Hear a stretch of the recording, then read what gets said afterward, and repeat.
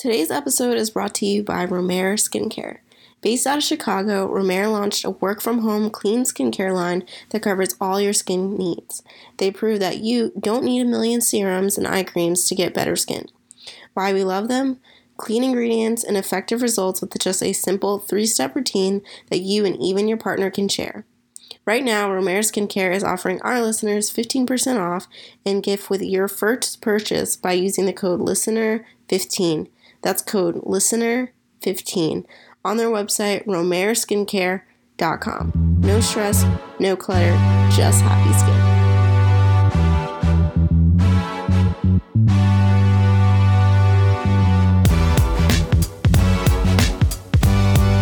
Welcome to another episode of the So-Called Oreos podcast, the podcast where we discuss all the awkwardness, hardship, and hilarity that comes along with society labeling you white on the inside and black on the outside, also known as an Oreo. I am one of your co-hosts, Kia Swin, and I am here with Mari Pollard. Janae Primes. Dang. I guess it's not as easy to fuck it up with two other people. How are you fools doing? I just gave you really high energy, and then it was just met with what? I know. I'm so sorry. We had to think about our days. We had to think about our days. I told you guys about me crying in the park today. Like, I'm here. Same. I think I made a mistake. Over the weekend on Friday, I watched The Photograph, and that just got me in a mood. And I think I've been carrying that on. I can't watch it. Didn't everyone say The Photograph was, like, really bad, though? I said it the first time I watched it. Oh, and the second time, what'd you say? Why are you rewatching it? Okay, you guys, I'm going to reveal something about myself, and you guys may think I'm a weirdo. I think I already know this thing you're going to reveal. Anyway, continue. I have a really bad habit of anytime I watch a movie, like, The Photograph aside, I'll watch it twice in a row. Just because I like to, one, for fun, and then the second time is just to study, like, the movie itself. I think that with music, I guess I could judge. Okay, yeah. So, but I was like, so I want to give The Photograph a second chance because I was like, maybe I'm too harsh on it. I mean, granted, I still feel mostly the same about it, but it's the certain parts of the movies, the certain actors that make me cry each time. And that's usually at the end of the movie. But after that, I was just like staring at the wall for an hour. So it's bad that I didn't watch it because I'm like, this doesn't seem realistic from the trailer. I'm of the vein of, because I'm rooting for everybody black, even if it's not good, even if the reviews aren't that great, I'm still gonna watch it. No, I get that too, but I just looked at the story and I was like, I don't know, I guess when I turned like...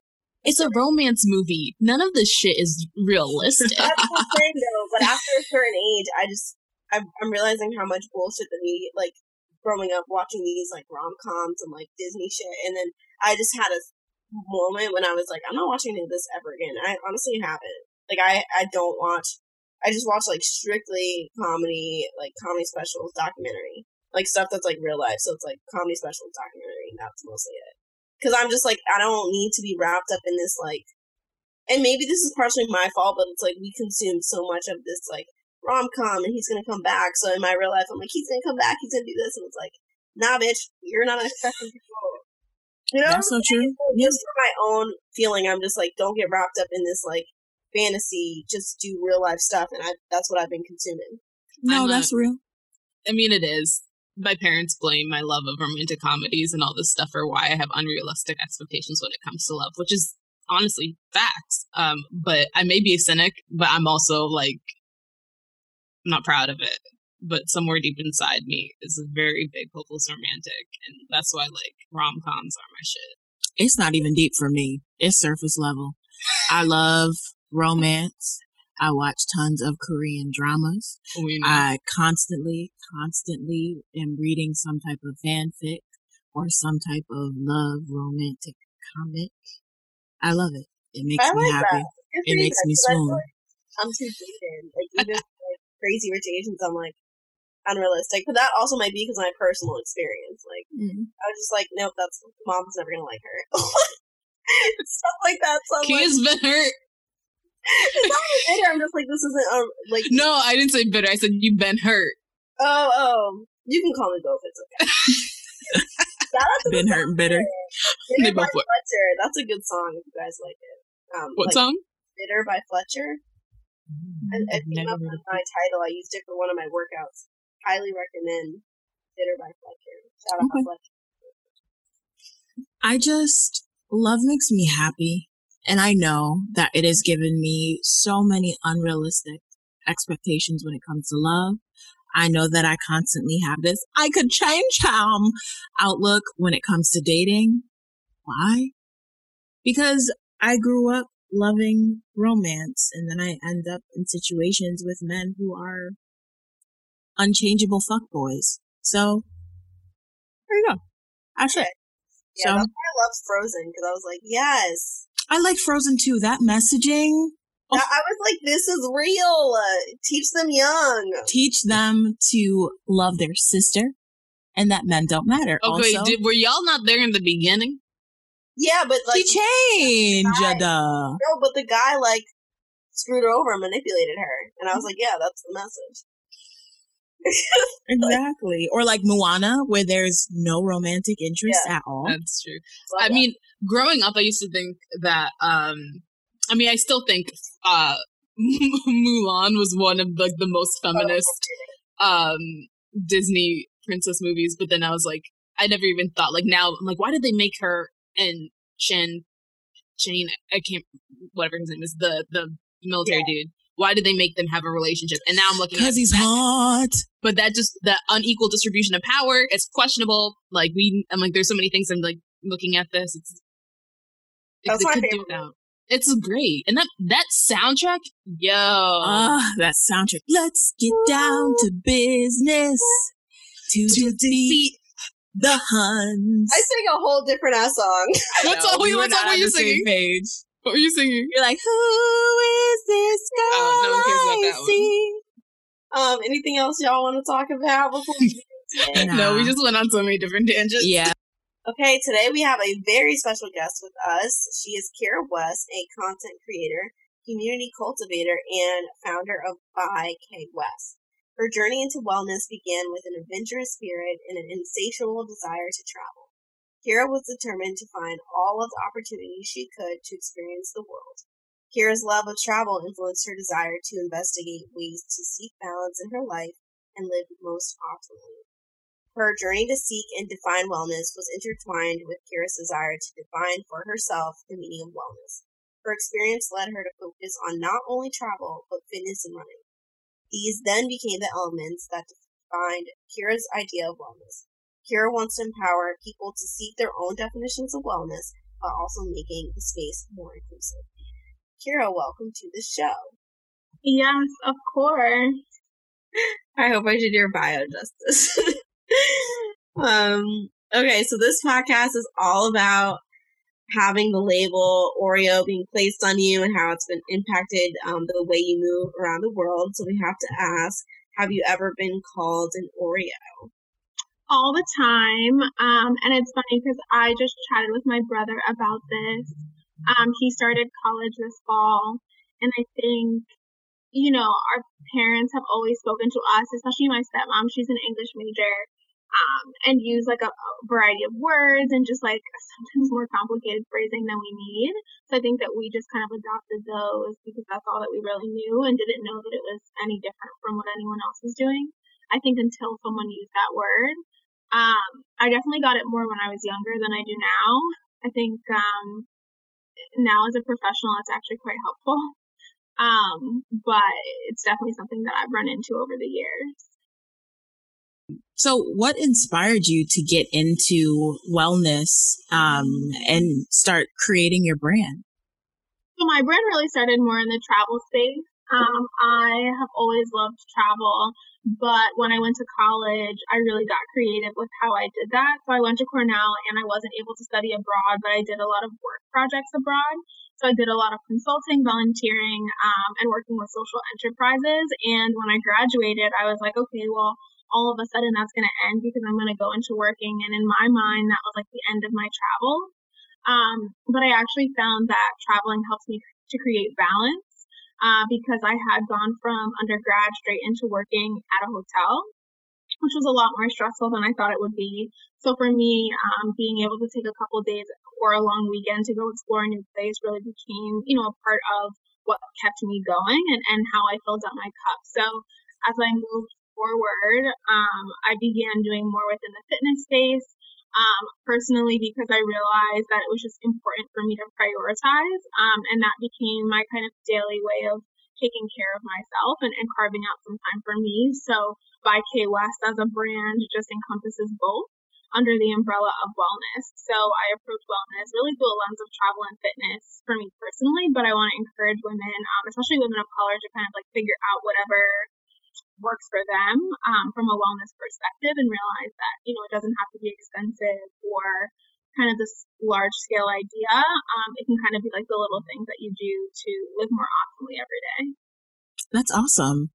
And I know that we all kind of have an idea of what a personal brand is, or you hear that phrase so much. To you, what is a personal brand? Well, for me, it really started with my Instagram, and I used to be Carmen Sandiego with a K, of course, a play off of the U.S. known game from when I was younger. A friend of mine made the joke about where in the world I was, and it kind of stuck. But as I continued to grow and evolve and create content based on, what my community was asking for, it grew into something a little bit more.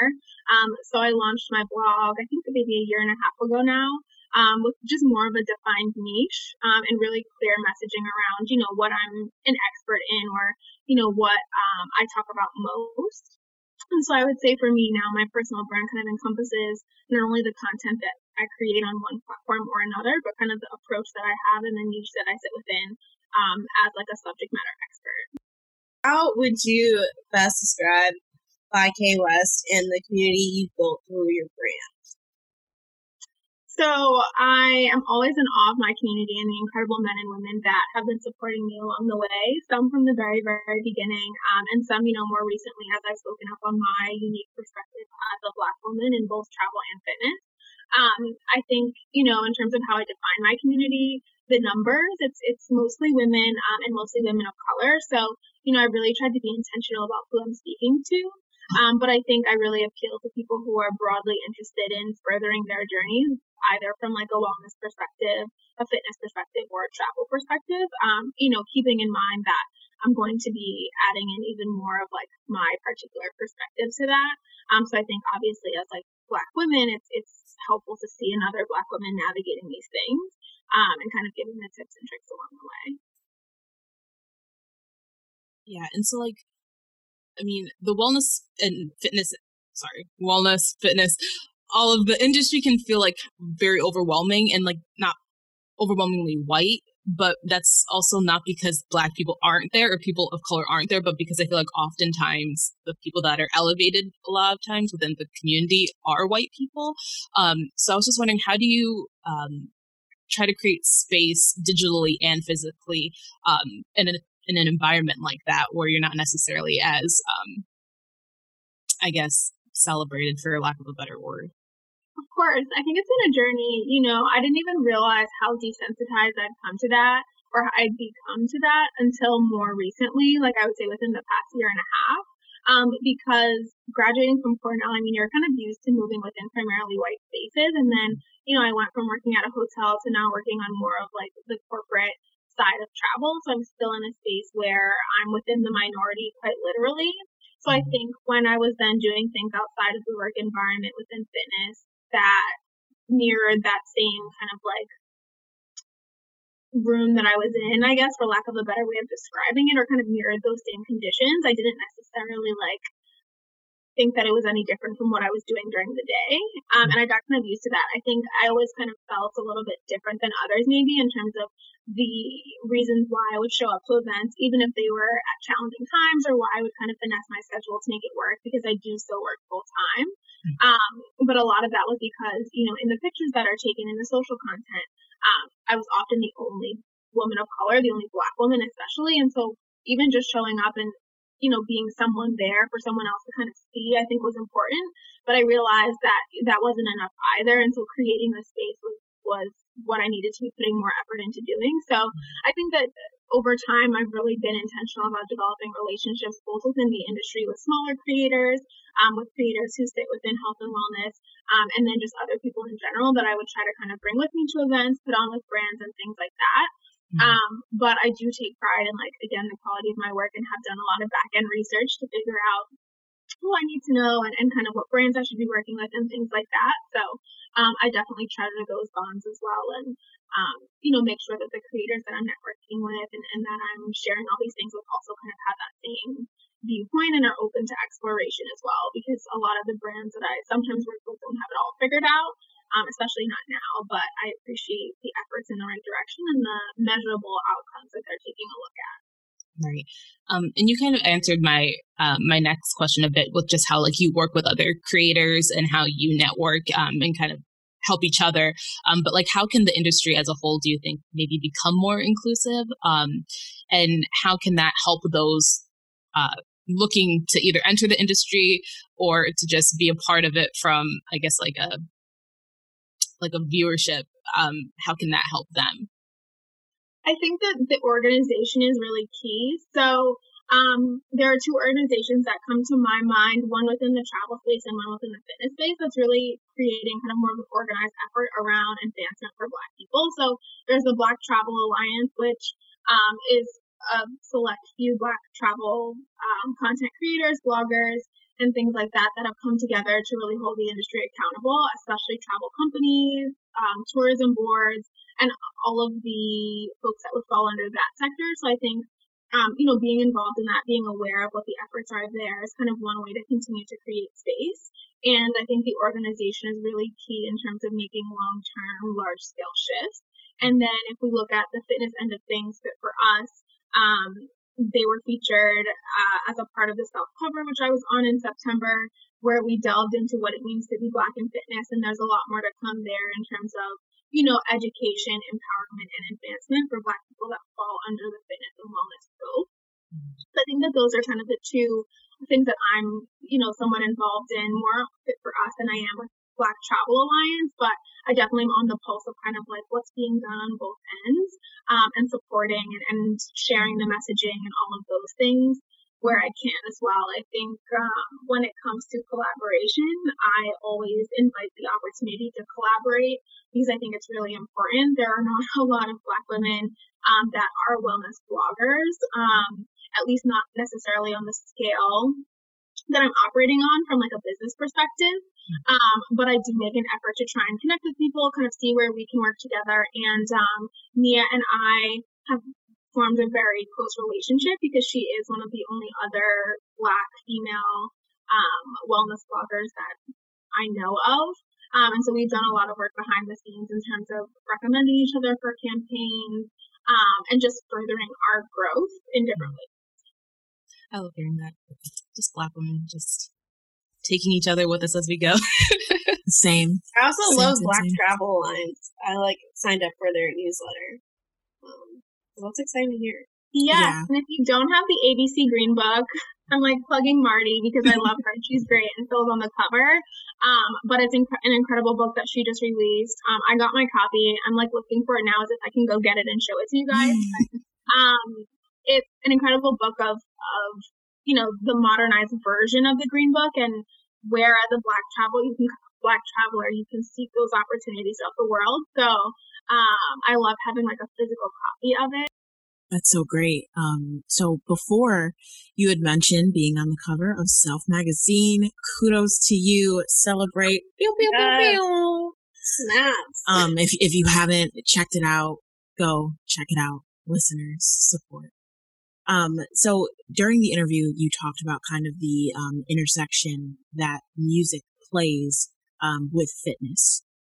Could you talk a little bit more about how music selections that some fitness instructors make can really put emotional strain on Black people? Of course. So I think that the article probably does a better job than I'm about to do of distilling all the key points. But overall, as a Black person coming into a fitness class or a wellness space, you're looking for, that self-care moment. And so anything that's going to add additional stress or mental strain is just not ideal.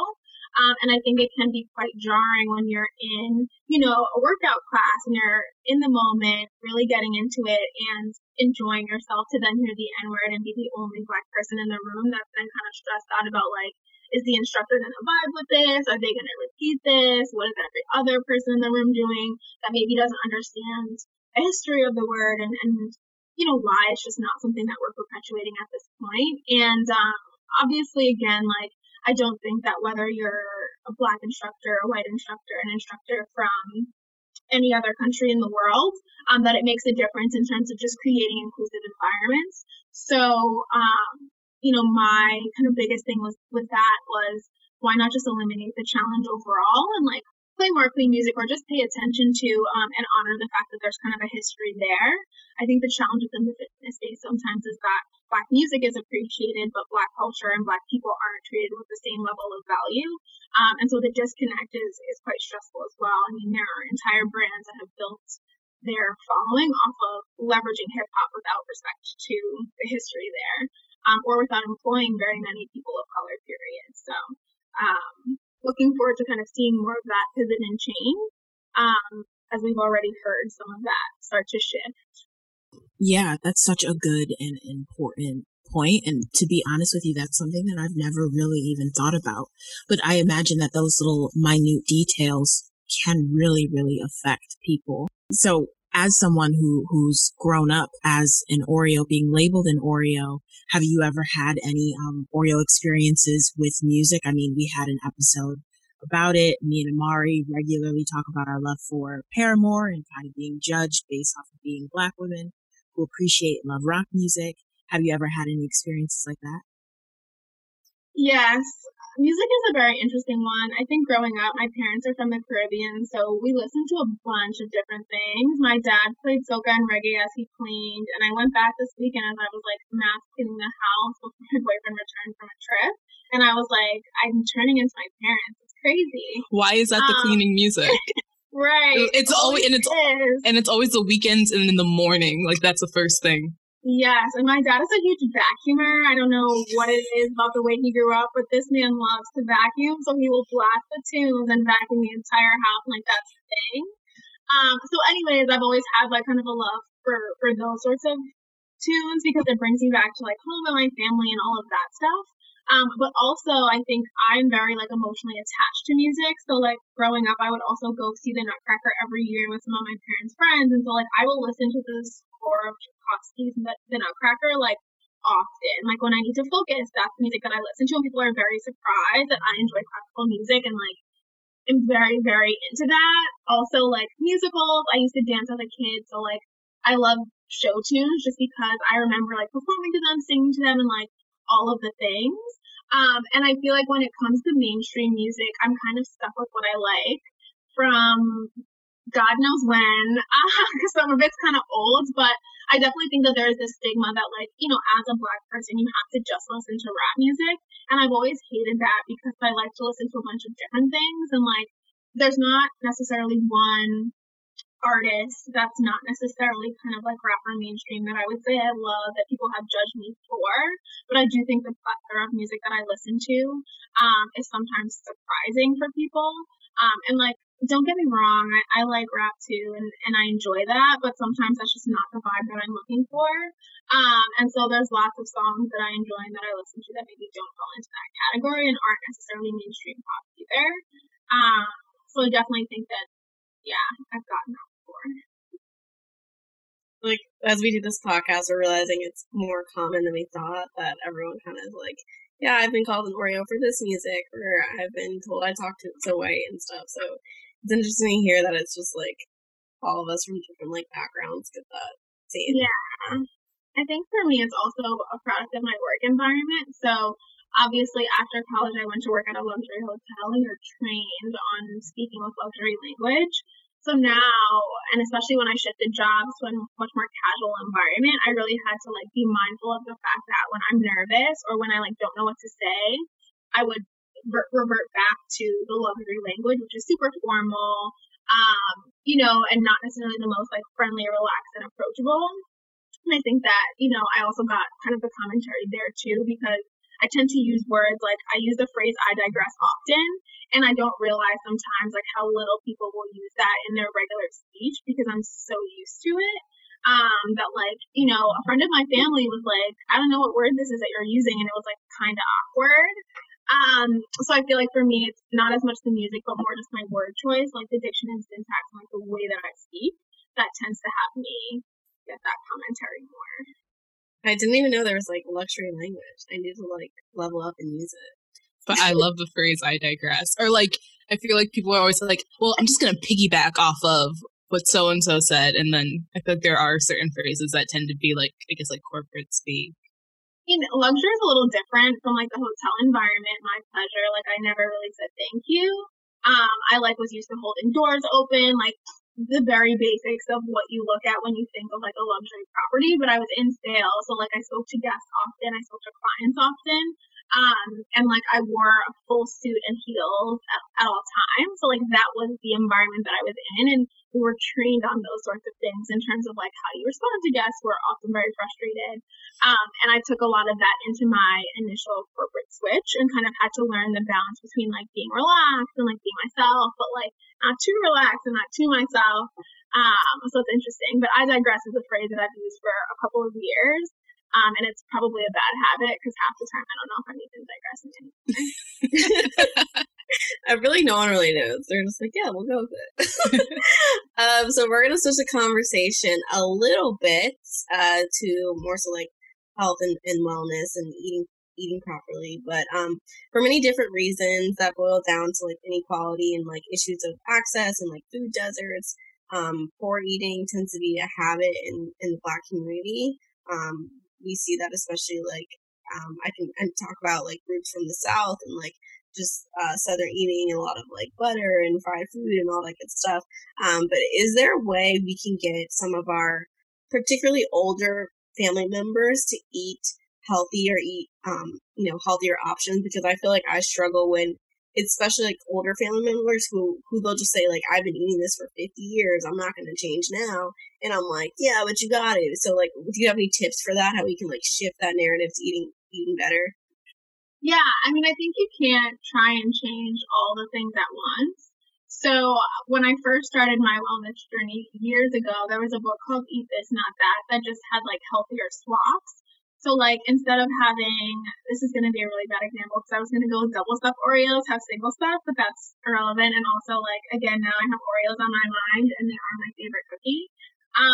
But the book was really easy to use because it was like, okay, if you usually buy like, I don't know, store-bought hot dogs, like here's a better option. And I think a lot of times it's like, I'm not expecting you to go from eating mac and cheese to having like just a salad. But at the same time, like, are there some things you can sub out? Like, can you have some balance somewhere else? And I think there's this common misconception that healthy food doesn't taste good. And I don't know about you ladies, but I like to season my food thoroughly, whether it's a vegetable or a piece of chicken or whatever. And I really had to learn now that I'm not just cooking for myself, but I'm cooking for someone who usually eats burgers and things like that, that like you do have to find a nice middle ground between, some of the healthier options and then the things that are just like bring you joy and are enjoyable to eat. So like a lot of times we'll do turkey burgers versus beef burgers because those are a little bit better for you and a little bit cleaner and easier for your body to process. But like, can you really taste the difference? Not necessarily. It's still meaty, but yeah, I would say you can't try and change it all in one day. Like trying to make little sustainable changes. Like, can you cut down one can of soda a day and only do like, I don't know, a can a week or whatever it is, depending on kind of where that person's at. I feel like that's helped. And then also with like traditional recipes, again, like my family's kind of from the Caribbean. My aunt actually cooks pretty healthy and she makes everything from scratch, and that's just how she moves. But I feel like when it comes to tradition and things like that, like those are not necessarily the things that I always jump to first in terms of like what I'm going to change, because I understand that there's like the history, like the feelings, the process, and like it's a whole thing. So I kind of focus more on the little things first. to create kind of sustainable habits. So like water intake is usually pretty low in some of those types of folks that are older that maybe just don't pay attention. So yeah.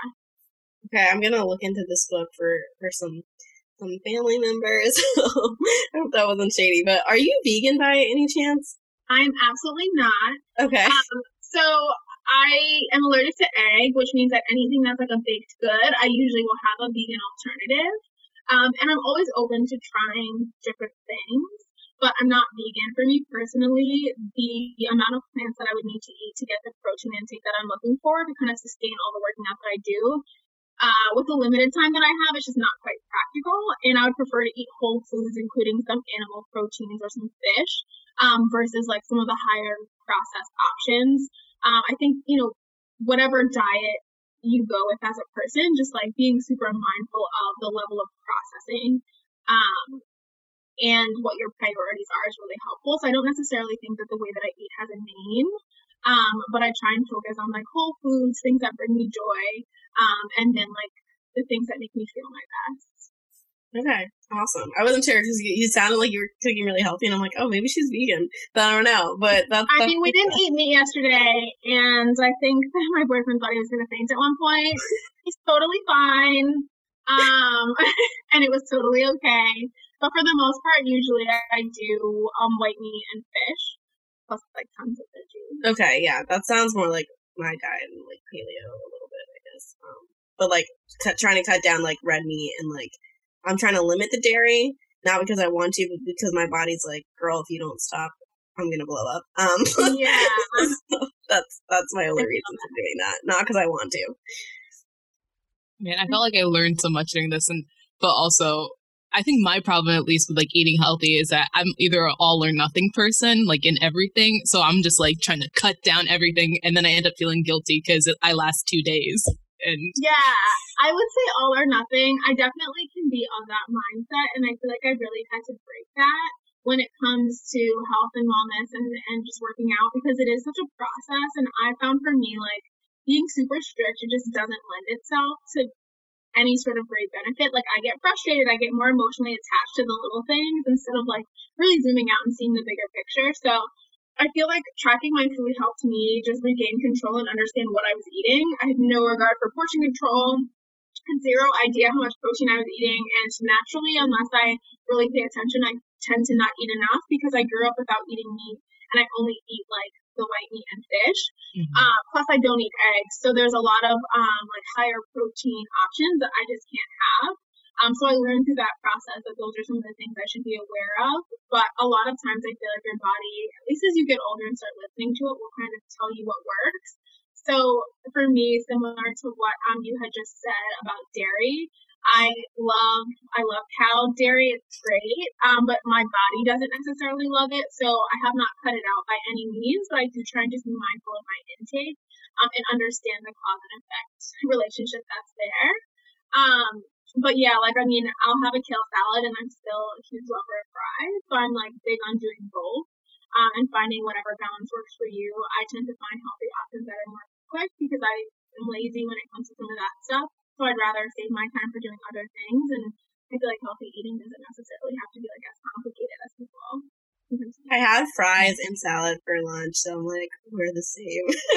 Yeah, I mean, I didn't, but I support you in that.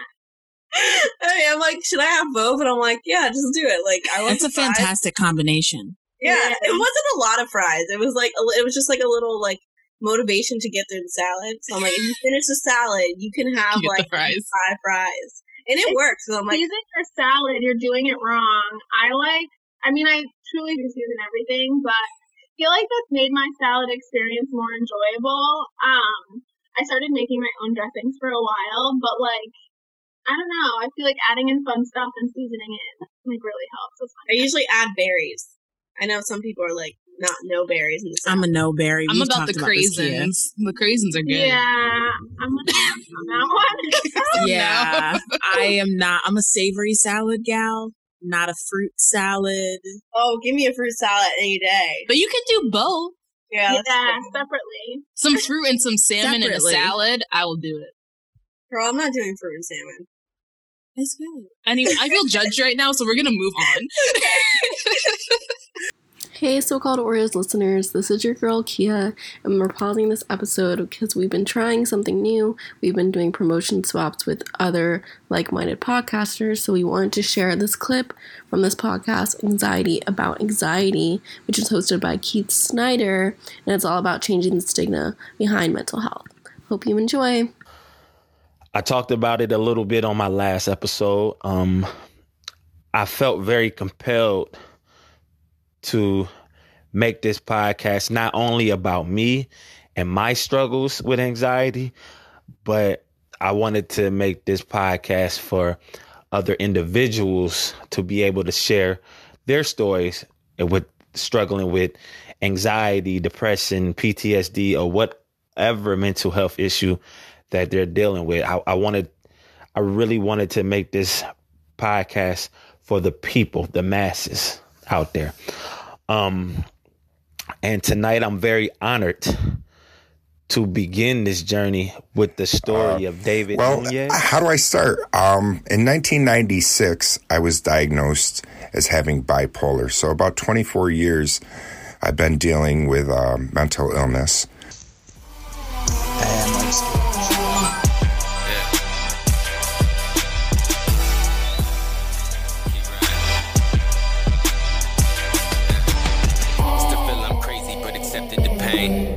Gave me a mission, I got demons to slay. Communication made you talk in this way.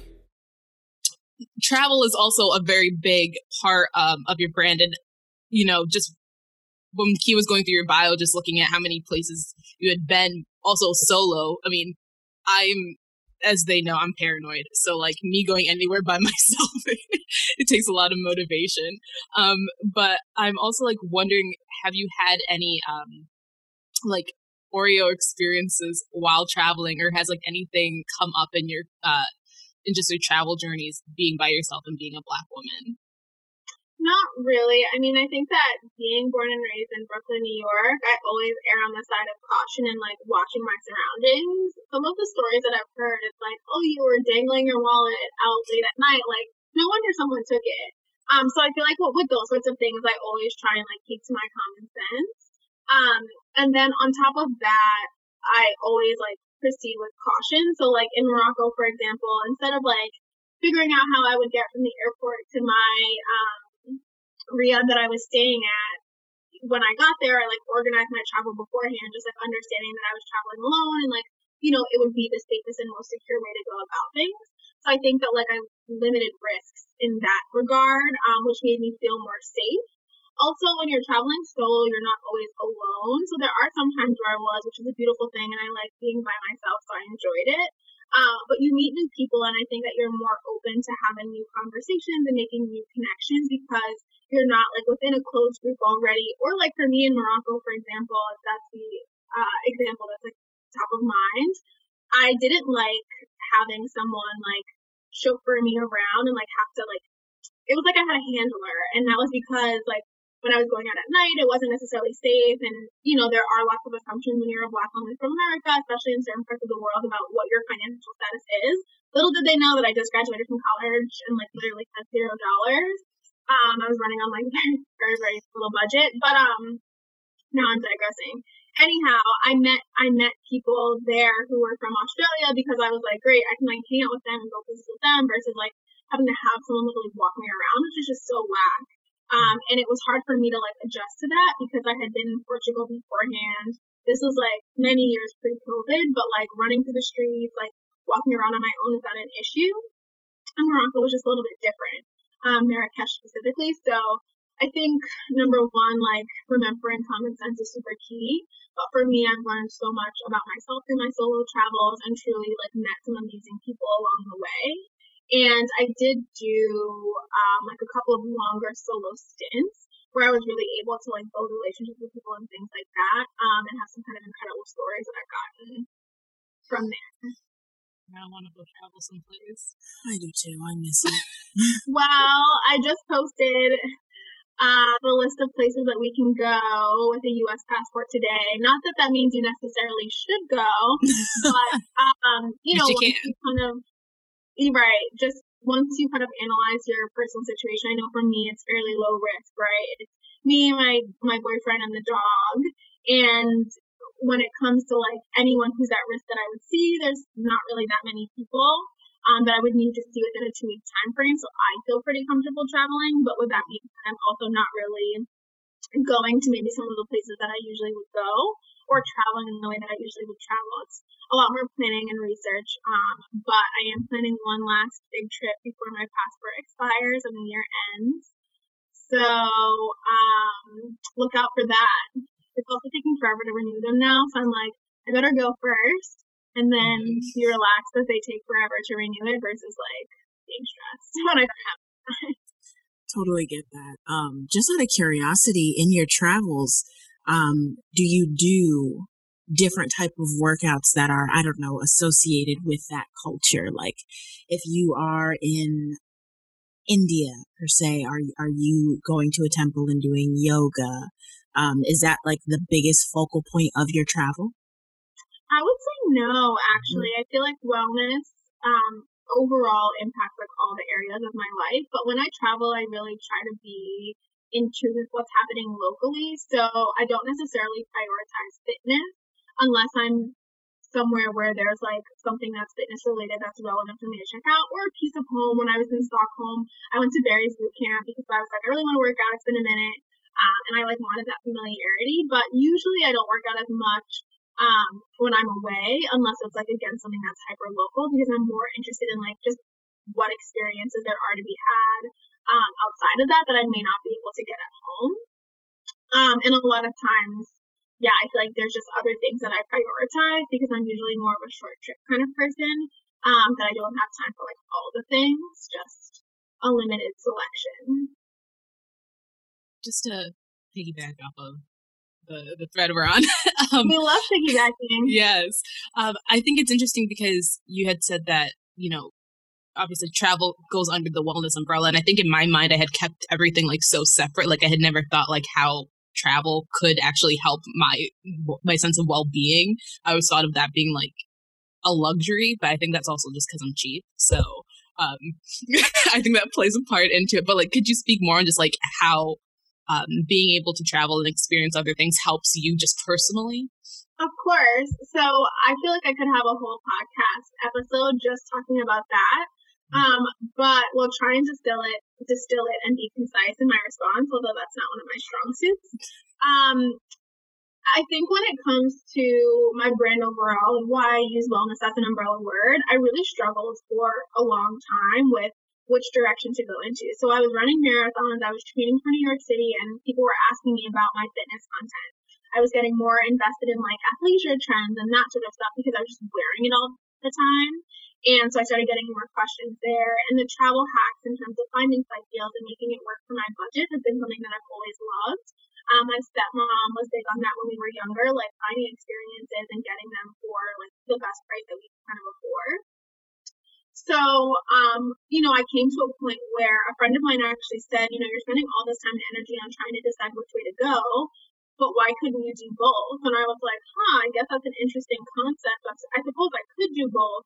And then I thought more about it, and it was like, well, really, when I'm traveling or when I'm working out, it's about my me time and how I fill up my cup and care for myself and continue to grow as a person. So could I not, explore wellness through these two things and just be kind of super clear with people on what that means? And that's how I made the correlation, and that was born. I think from a personal standpoint, I didn't realize how important travel was to me until I went to college, and I couldn't do it in the same way that I did when I was in like elementary school and had to kind of figure out how to get creative there. But then I realized how much it expanded my perspective. The first time that I went to Asia was when I went to Cambodia to work on a project. And I was a junior in college maybe, and I had started working with this organization called Egg Bok Mission maybe like 6 months prior, and then was able to actually go and work on this business plan that we had for them, creating sustainable source of revenue, which has come to fruition in Cambodia itself. And I remember like being prepped for the trip, and as I was going, I actually had breathed at that time too, and the woman who was leading the trip was like, people are going to ask you about them, like they don't really see Black Americans here, so just like be prepared and don't be offended. And sure enough, that happened, and people people, had questions. They wanted to touch my hair. And it was like just such a wild experience for me because, I see Black women all the time in my phone, on the computer, like, they're everywhere when I go home. Black people are on the other side of the phone too. So I hadn't really realized that the concept of a Black American woman just isn't that common in certain areas of the world. And so now I laugh when people are like, "Are you Beyonce?" Because it's like, what? Maybe I could be. I don't get anything like her, but if you want me to be sure, and I'm still kind of tall. So that is a bit different for folks as well. And my accent is distinctly American, I guess more than it is anything else. So that can be surprising too. But I think that, I learned along the way that those experiences really expanded my mind and helped me continue to grow. And that was an important part of wellness too, is just like continuing to expand who I am as a person, and shift the way that I see the world. That's a great answer. I went to China and it was like, I felt like I was like celebrity and I was like, I don't like this anymore. Like at first it was cool, but then everyone's like, "Can I take a picture? Can I take a picture?" And I was like, "I'm not famous. This is weird." Oh, I know. Like I get to a threshold, especially in some of those countries. I was supposed to go to China this year. LOL. Not happening. But I've been to China once, and yeah, I feel like in those sorts of countries, like I'll take a few pictures and then like I'll respectfully decline because there's only but so much picture taking and posing that I can, really do. And I get that it's a phenomenon for a lot of people. I think especially Black Americans because they don't see a lot of Americans that are any sort of color really. But yeah, I'm always a big proponent of like doing it until you're over it and then like respectfully declining. Yeah, I had to because I was like, I'm not getting paid for this cameo, and I'm taking like pictures a day, and like it was a lot. I was like, oh, I'm sure I'll get like a couple comments, and then I was like, I'm not Beyonce, guys. I'm not her. So stop asking. China's probably one of the more intensive places for that than a lot of others, just because it's. I hate the word like homogenous, but it's just you stick out a lot more there than you do a lot of other places, especially because they have such heavy restrictions on their usage of the internet and like who can come in and out and for how long and like all of those sorts of things. Yeah, it was definitely interesting. But we talked a little bit about your personal brand, and you have your own company, and I loved how you were like inspired by travel to make jewelry, which is so awesome. It's like you never really hear about that. But jewelry is actually something that I get from every country. I get earrings from every single country, and I always lose them. But I ended up just keeping one in my scrapbook because I'm like, I know I'm gonna lose it. It just happens all the time. But I get to keep one, and I put it in the scrapbook. But I think it's awesome that you're inspired by jewelry, and you mentioned that you still have a full-time job. So how do you balance both? Like, how are you able to, run a whole company on top of your full-time job? Yeah, so it's definitely tough, and I think my thoughts on wellness apply here too. What is balanced for me might not be balanced for anyone else, and so I really don't like to kind of impress how I approach my life on anyone else. I think everyone has different things that they're willing to sacrifice and different things that they want to do with their time. So that's a big way of prefacing the fact that, it's definitely a delicate balance. I probably work more than a lot of other people that I know. And I don't really have the traditional 2 days off or just like, work is over at 5 and then I'm just, doing whatever for the evening. It's usually a lot more planned out. But over the last, few months especially and over the past year, really, I've been super clear on what my priorities are. And what I'm willing to sacrifice versus what I'm not. And that really helps me balance. I also am super clear with anyone that I work with outside of my full-time job on what deadlines I can make because I know that I have this commitment between around 9 a.m. and 5 p.m. Monday through Friday. So for any like brand sponsorships, I usually require at least one weekend and like a minimum of a 2-week turnaround because for me, like that's just how I have to kind of budget my time. And I think that might be a little bit different from creators that don't have this full-time job commitment and can kind of like shoot things or be creative and handle things more during the day. But I think with that being said, like, my relationship is really important to me. My family is really important to me. So those are two things that I'm not willing to sacrifice. So I actually just hired someone to help me in an assistant kind of capacity because I was realizing that I was getting to the point where I couldn't show up as fully at home as I wanted to. I wasn't like being as mindful as checking in on my parents as I wanted to, so it was time for me to kind of get help. And I'm looking at potential management as well to take some more of that off of my plate.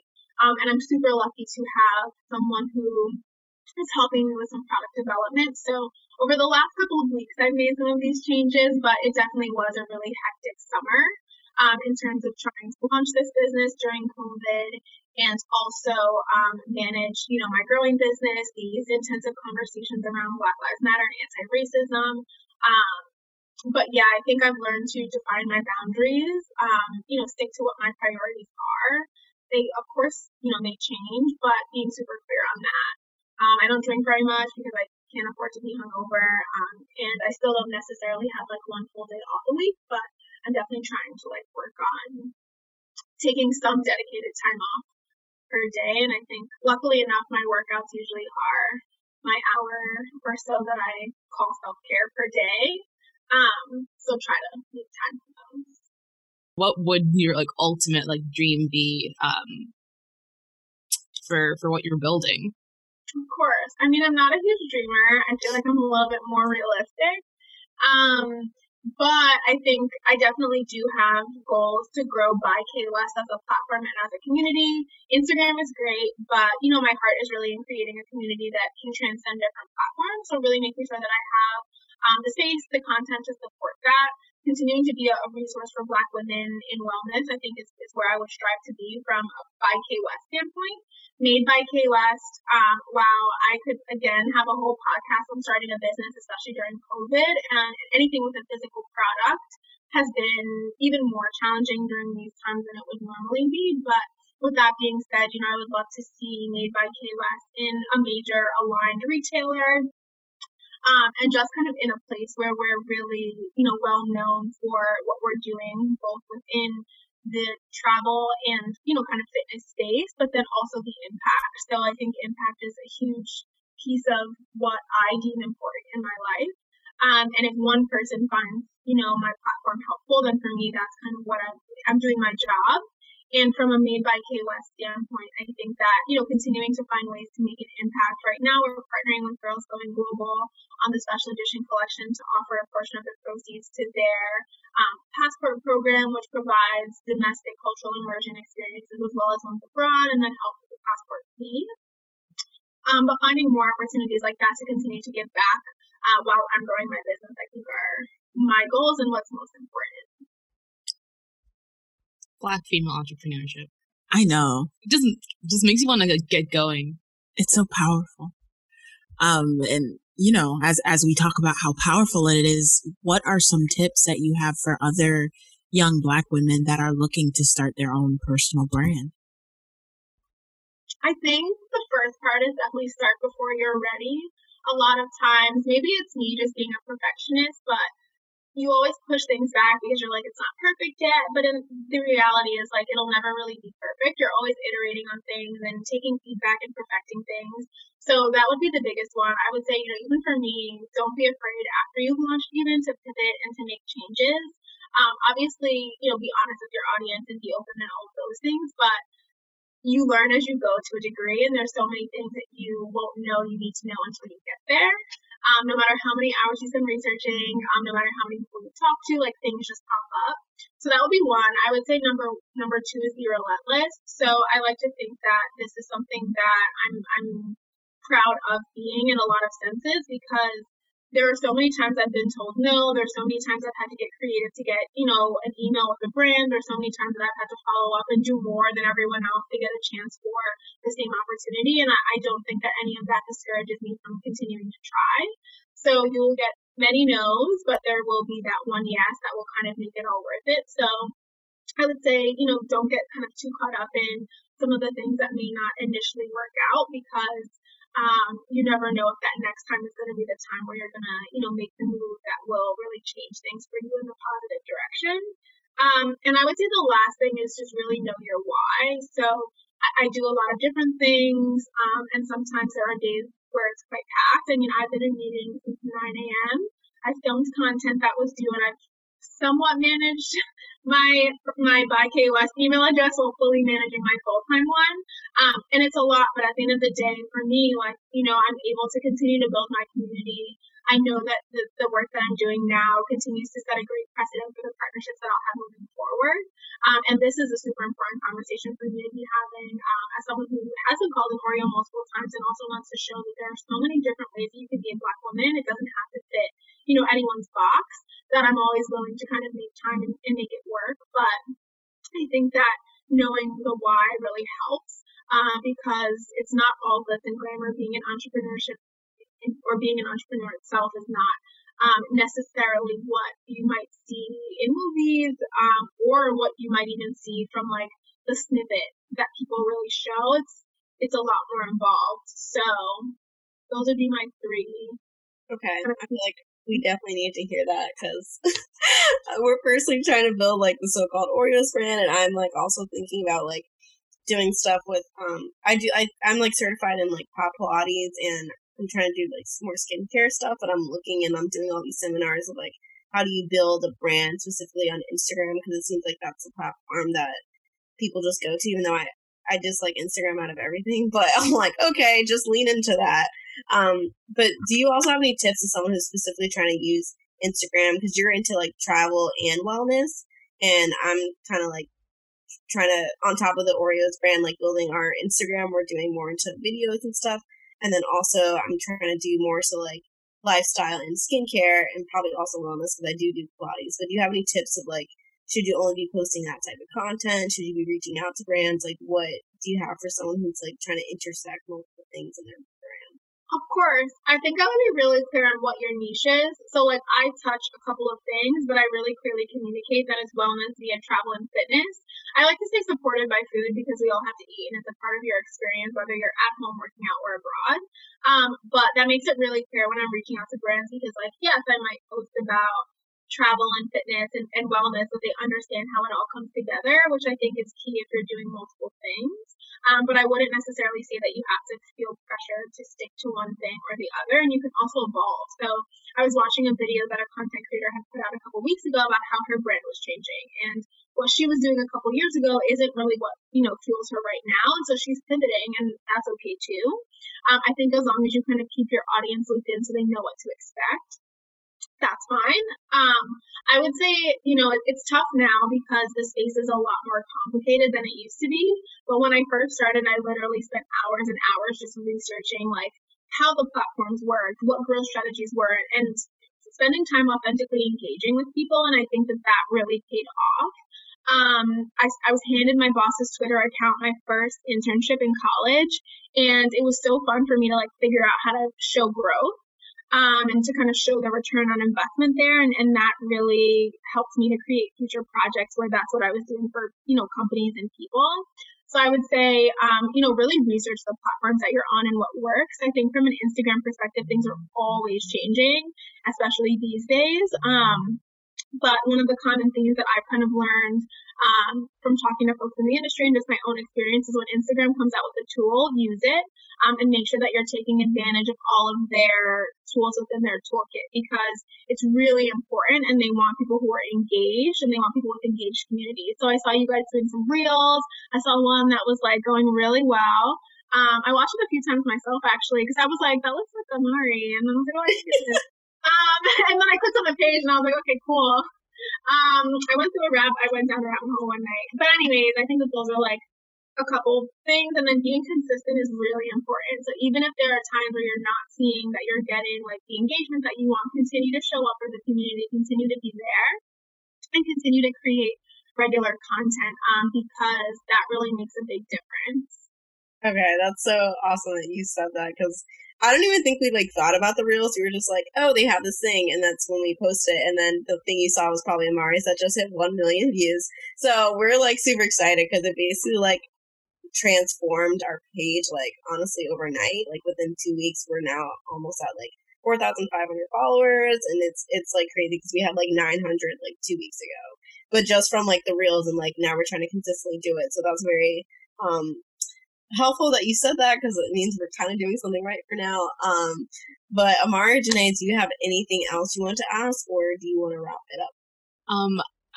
It's more like a comment or whatever, but so I used to do like audience engagement, audience development for a media company. My parents were always confused about like what I was doing, and they still don't completely understand. But I think it's like awesome that in like even in our personal lives, but even in just creating brands, like to see that kind of like implemented and like everyone's kind of like their own, like strategically thinking about how you build these audiences. And I really don't feel like a lot of people understand the work that it goes into it, or like you talk about like researching and like learning about the algorithm and, you know, just all these different things. So I just think I think it's personally awesome. But yeah. Yeah, there's a big difference, I think, and this was something that I have been driving home in the beginning when I was chatting with like 68-year-old GMs about why Facebook was important. But using these social channels for business or for like growth of an audience is different from like if you're using it in a personal sense and like from a personal standpoint. So, you know, I don't have the bandwidth to maintain like Instagram, I think as the kids call it. But, you know, if I wasn't posting content because people were looking for certain things from you or thinking about kind of what my audience might want from that standpoint, I'm sure I would post pictures of Joey all day long and that might be it. He's way more fun and cute looking than me, honestly, for the most part. But I think that knowing what you're doing and kind of understanding that, again, it's not just me posting pictures of myself, you know, for my friends and family to see, like, this is an audience that I'm continuing to give to that I'll then give back. It's a super important distinction, and like remembering that, again, doing it for a business purpose is a little bit different than like just doing it for fun, because I think like the level of consistency and thought and research, to your point, is just a little bit different. Janae, do you have any final questions? No. Is your heart and mind clear, as you would say? My heart and mind is clear. Awesome. This was a fantastic talk, though. Fantastic. Like, I feel like I learned so much. I feel like this was less of an interview for the podcast, but more of like an informational conversation that you provided for us three who are trying to, you know, like grow our brand and figure out stuff for So-Called Oreos. So thank you for that, really. Yeah, thank you so much. And Kara, do you want to just tell the audience where they could find you and everything you're about? Of course. So my most active social channel is Instagram at by K West, and then for anything that's food related or product related, that's Made by K West, and my website is bykwest.com. I have some really exciting stuff in the works when it comes to continuing the conversation on anti-racism and movement. So that'll be coming in October, and a lot more from the jewelry brand as well as we launch the different continents and get into more of the storytelling around those things. Awesome. That's so exciting. And we'll put all the information in the show notes and tag you and everything so everyone can see where they can find all that good stuff. But thank you for joining us today. Yeah, thank you. Thank you so much. And thanks so much for tuning into this week's episode of So-Called Oreos podcast. Please follow us on all social media at So-Called Oreos, and you can email us at SoCalledOreos@gmail.com. Also, fill out our survey. It's on all our social media, especially our new listeners. We really want you guys to fill out the survey so we know what we can bring to you, what content you enjoy, and how we can make this podcast more enjoyable. And you can listen to us on all podcast platforms like SoundCloud, iTunes, Spotify, Google Play. And please, please, please remember to help us out by liking the podcast, rating it, subscribing, leaving an awesome review. And until next time, everyone, bye. Bye.